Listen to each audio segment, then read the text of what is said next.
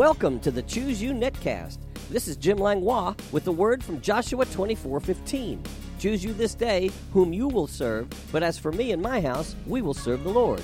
It's my prayer that this netcast will encourage and cheer you on as we join forces to draw the line in the sand, defending our faith and our households in the resurrection power of Jesus. Join me each weekday as we dig deeply into God's amazing word and bring up the rich treasures of His blessings. Are you ready? Choose you this day whom you will serve. But as for me and my house, me and my house, me and my house. I said choose you this day whom you will serve. But as for me and my house, me and my house, me and my house.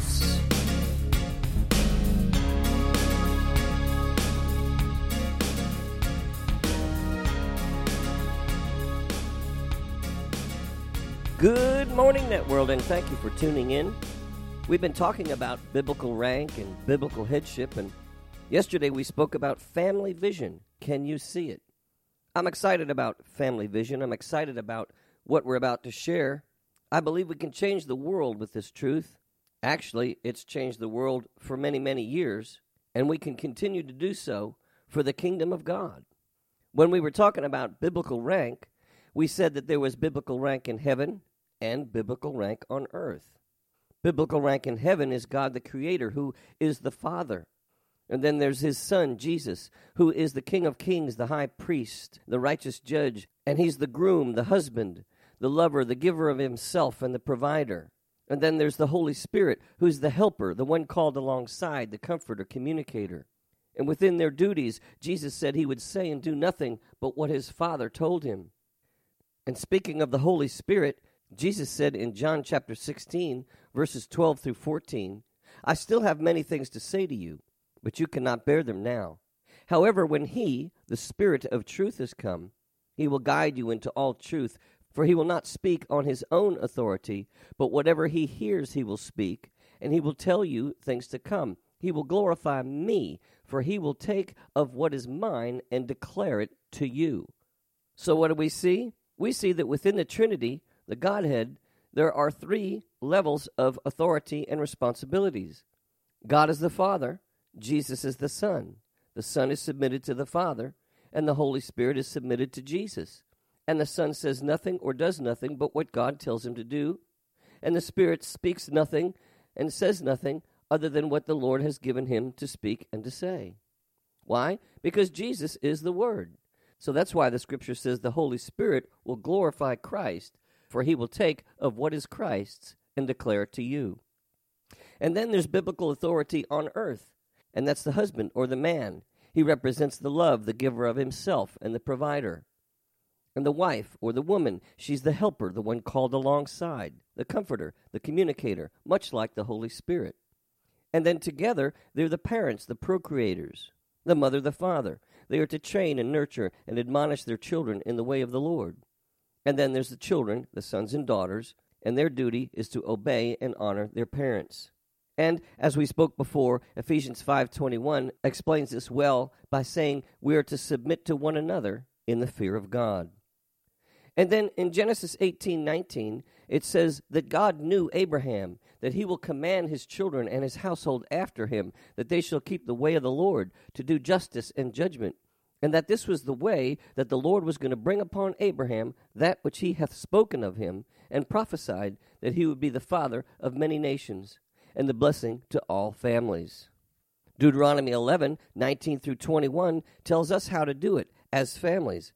It says, you shall teach them to your children, speaking of them when you sit in your house and when you walk by the way, when you lie down and when you rise up. And you shall write them on the doorposts of your house and on your gates, that your days and the days of your children may be multiplied in the land of which the Lord swore to your fathers to give them, like the days of the heavens above the earth.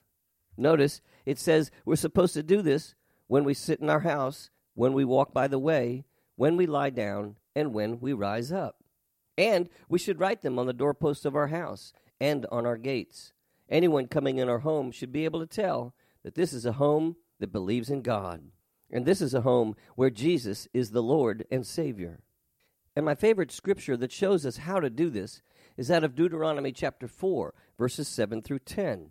It says, "Only take heed to yourself, and diligently keep yourself, lest you forget the things your eyes have seen, and lest they depart from your heart all the days of your life, and teach them to your children and your grandchildren, especially concerning the day you stood before the Lord God in Horeb, when the Lord God said to me, 'Gather the people to me, and I will let them hear my words, that they may learn to fear me all the days they live on the earth, and that they may teach their children.'" You see, we are to gather our families together. Yesterday I mentioned my own version of Deuteronomy chapter 4, verse 10. I write it this way: "Parents, gather your children to me, and I will let them hear my words, that they may learn to fear me all the days they live on the earth, and that they may teach their children." And we talked about the 6 easy steps on how to do this at home. 1, open the Bible. 2, read it to the family. 3, discuss it for how it should change your thinking and living. 4, pray for one another, the saints and the lost. 5, do it at the beginning and the end of the day. 6, now you're trained, go do it. And I call it the Family Bible Revolution. Family vision, can you see it? Yesterday we began to speak about Matthew chapter 11, verses 14 through 15, talking about the Elijah who was to come. It says, "And if you're willing to receive it, he," that's John the Baptist, "is Elijah who is to come. He who has ears to hear, let him hear." And Luke chapter 1, verses 16 through 17 says this, "And he will turn many of the children of Israel to the Lord their God. He will also go before him in the spirit and power of Elijah, to turn the hearts of the fathers to the children, and the disobedient to the wisdom of the just, to make ready a people prepared for the Lord." 4 things. First, he will turn many of the children of Israel to the Lord. Second, he will turn the hearts of the fathers to their children.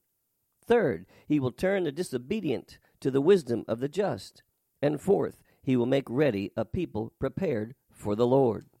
Why is John the Baptist so important? Well, John the Baptist is the herald of our return to Christ and Christ's return to us. And if we're willing to listen and we respond to his message accordingly, then we will not miss this great end-time outpouring of God's Spirit. It's a great revival of repentance and obedience. This is what the Bible calls works of righteousness, not for righteousness. James chapter 2, verse 22 says, "Do you see that faith was working together with his works, and by works faith was made perfect?" See, faith and works, they must work together, not for righteousness, but because of righteousness. Faith without works is dead. In other words, words are cheap. Words and actions is what makes a difference. So not only are we to believe, but we are to obey also. And concerning John the Baptist, Jesus said that John was more than a prophet. In Luke chapter 7, verses 26 through 28, it says, "But what did you go out to see? A prophet? Yes, I say to you, and more than a prophet. This is he of whom it is written, 'Behold, I send my messenger before your face, who will prepare your way before you.' For I say to you, among those born of women, there is not a greater prophet than John the Baptist. But he who is least in the kingdom of God is greater than he." Remember what Matthew 11, 14 through 15 says? "And if you're willing to receive it, he," John the Baptist, "is Elijah who is to come." And then he says, "He who has ears to hear, let him hear." Well, what's the word? The word is repent, for the kingdom of heaven is at hand. Are we willing to do what God told Abraham to do in the raising up of his children and household in the way of the Lord? It's not works for righteousness, it's a work of righteousness. And concerning biblical roles, how do fathers and mothers fulfill that biblical role at home? 1, open the Bible. 2, read it to your family. 3, discuss it for how it should change your thinking and living. 4, pray for one another. 5, do it at the beginning and the end of the day. 6, now you're trained, go do it. Family vision. Can you see it? Are you hearing it? Well, are you willing to receive it? That John the Baptist was the Elijah to come? He who has ears to hear, let him hear. Remember what Luke chapter 1 said, verses 16 through 17. and he will turn many of the children of Israel to the Lord their God. He will also go before him in the spirit and power of Elijah to turn the hearts of the fathers to the children, and the disobedient to the wisdom of the just, to make ready a people prepared for the Lord. Do we want our children and our households to be ready and prepared for the Lord? I believe Jesus is coming back soon. I think we need to prepare. Let me read a discourse by William Gouge of a book he wrote called Of Domestical Duties. He wrote this in 1622, and this is concerning headship and authority in our homes. The metaphor of a head declares both the dignity of a husband and the duty of a husband. As a head is set above the body, so is a husband to his wife. As a head, by the understanding which is in it, governs, protects, preserves, and provides for the body, so does the husband to his wife. At least he ought to do so, for this is his office and duty. To what end is the head set above the body, if the body be not subject to it? It is as fit for wife to submit to her husband as for the church to submit itself to Christ.